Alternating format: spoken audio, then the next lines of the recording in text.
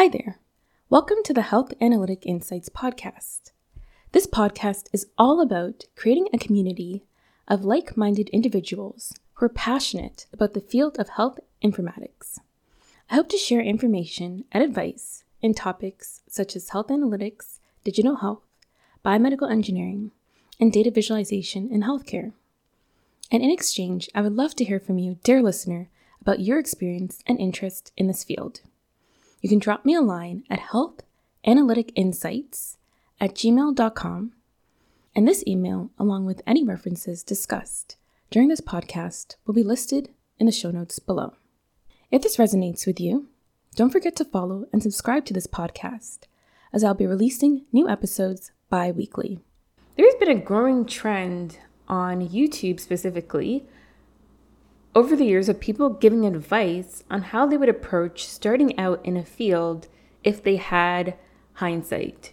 For example, you can find on YouTube people who work in the field of data analytics or data science with the knowledge they now have, filming videos titled, "How Would I Learn Data Science If I Had to Start Over?"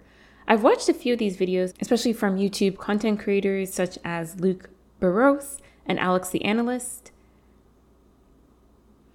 And these are great channels, especially if you're interested in switching into the data analytics field. So I'll make sure to link to them in the show notes of the episode. I thought I would do my own spin on this trend for the field of health informatics on how I would learn health informatics if I had to start over. Now with the experience that I have in working in this field.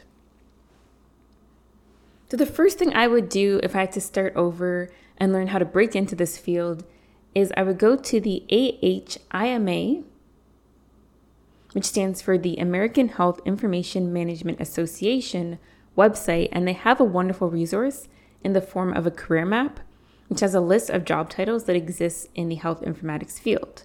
I will also link the Digital Health Canada Career Matrix, which also has a list of job titles. What's great about this career matrix is it gives you a sense on career progression.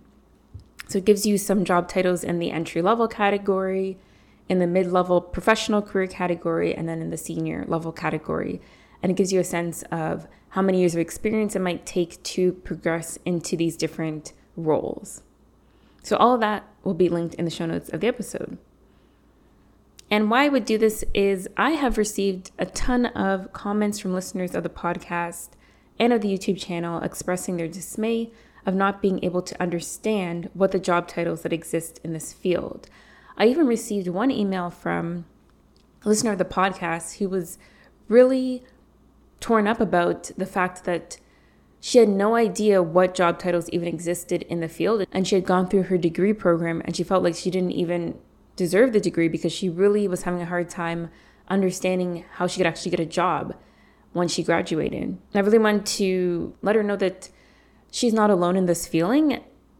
For me also, I was really confused about what are the roles that I could actually apply for because this is a fairly new field. It's not as established as other fields such as business analyst or a project manager.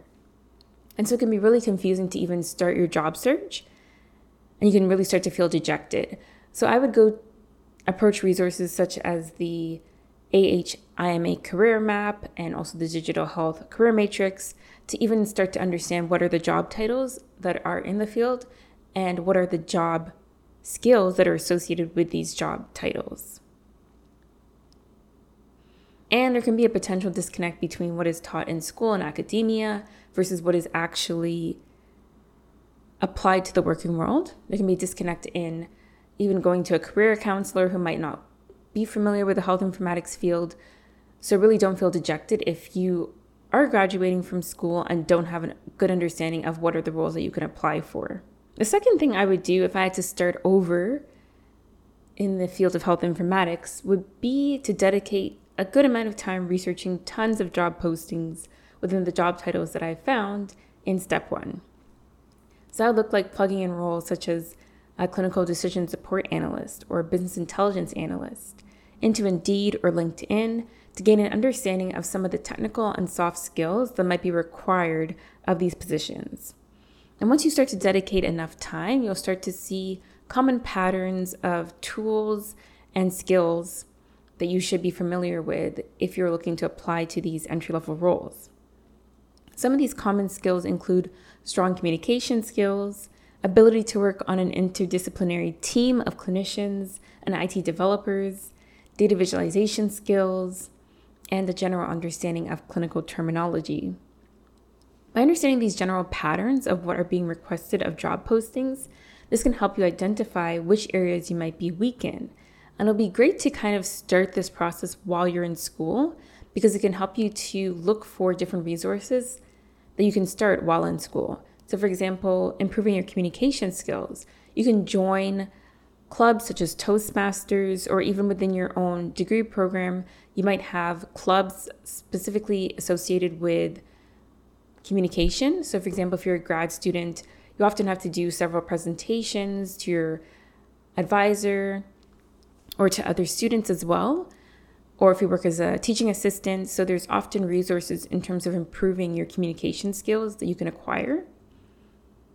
When it comes to data visualization skills, you can start to look at free resources such as Power BI. They have a Microsoft Learn program where you can start to research modules. And again, if you're in a graduate program, oftentimes you might have free access or a student license to some of these tools. So something like LinkedIn Learning, you might have as part of your degree program as a graduate student, that you can go and look at courses for free. So these are just some tips that I would do, and really try and apply these tips as early as possible. And then another thing that I would do is start to work on a portfolio project. Once you take these courses, instead of just being a passive observer, you can really start to do some active learning by creating your own portfolio project. So taking the skills that you've learned from these courses and then applying that to a clinical problem, such as patient readmission rates or patient satisfaction scores.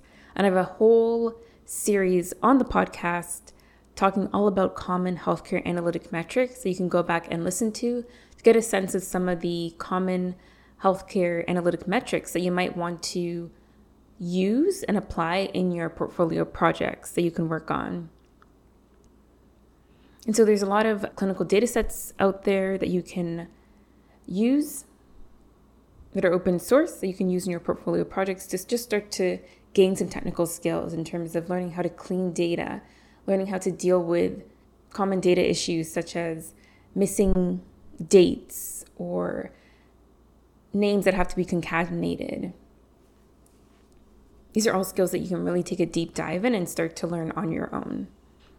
If you find that it's not your technical skills, but your clinical skills that might be weak, you might consider taking a few online courses or working as a research assistant in a hospital or healthcare organization to get an understanding of common clinical issues that might be affecting clinical staff. There's also often certain organizations that have patient advisory committees or public advisory committees where you can join just as a member of the public who's experiencing the healthcare system, where you can join and start to understand some of the common clinical challenges that might be in your local area.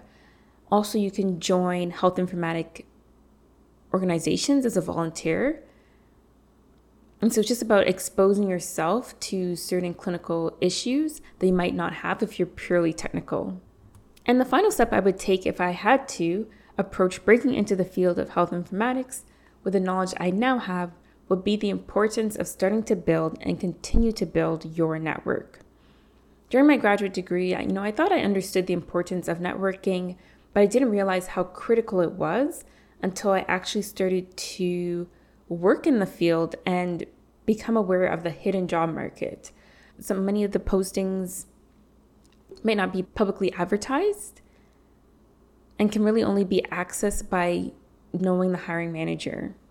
It can be very frustrating and unfair, frankly, but currently it's how the world works, and it's really important to build your network. The reality is that people like to hire people that they know, and it can be a tough pill to swallow, especially when you're just first starting out and you might not have a wide network.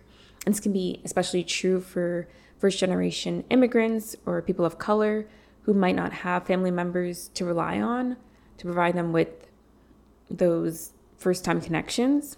But I think that there are ways that you can find ways to connect with people such as joining health informatics volunteer organizations, joining meetup groups that have a focus on healthcare and clinical issues. Although it can be a bit of a challenge, to balance networking when it comes to, having a full-time job, maybe going to graduate programs. But I would think that it's very important if you want to get a job in this field, really to rely on your network.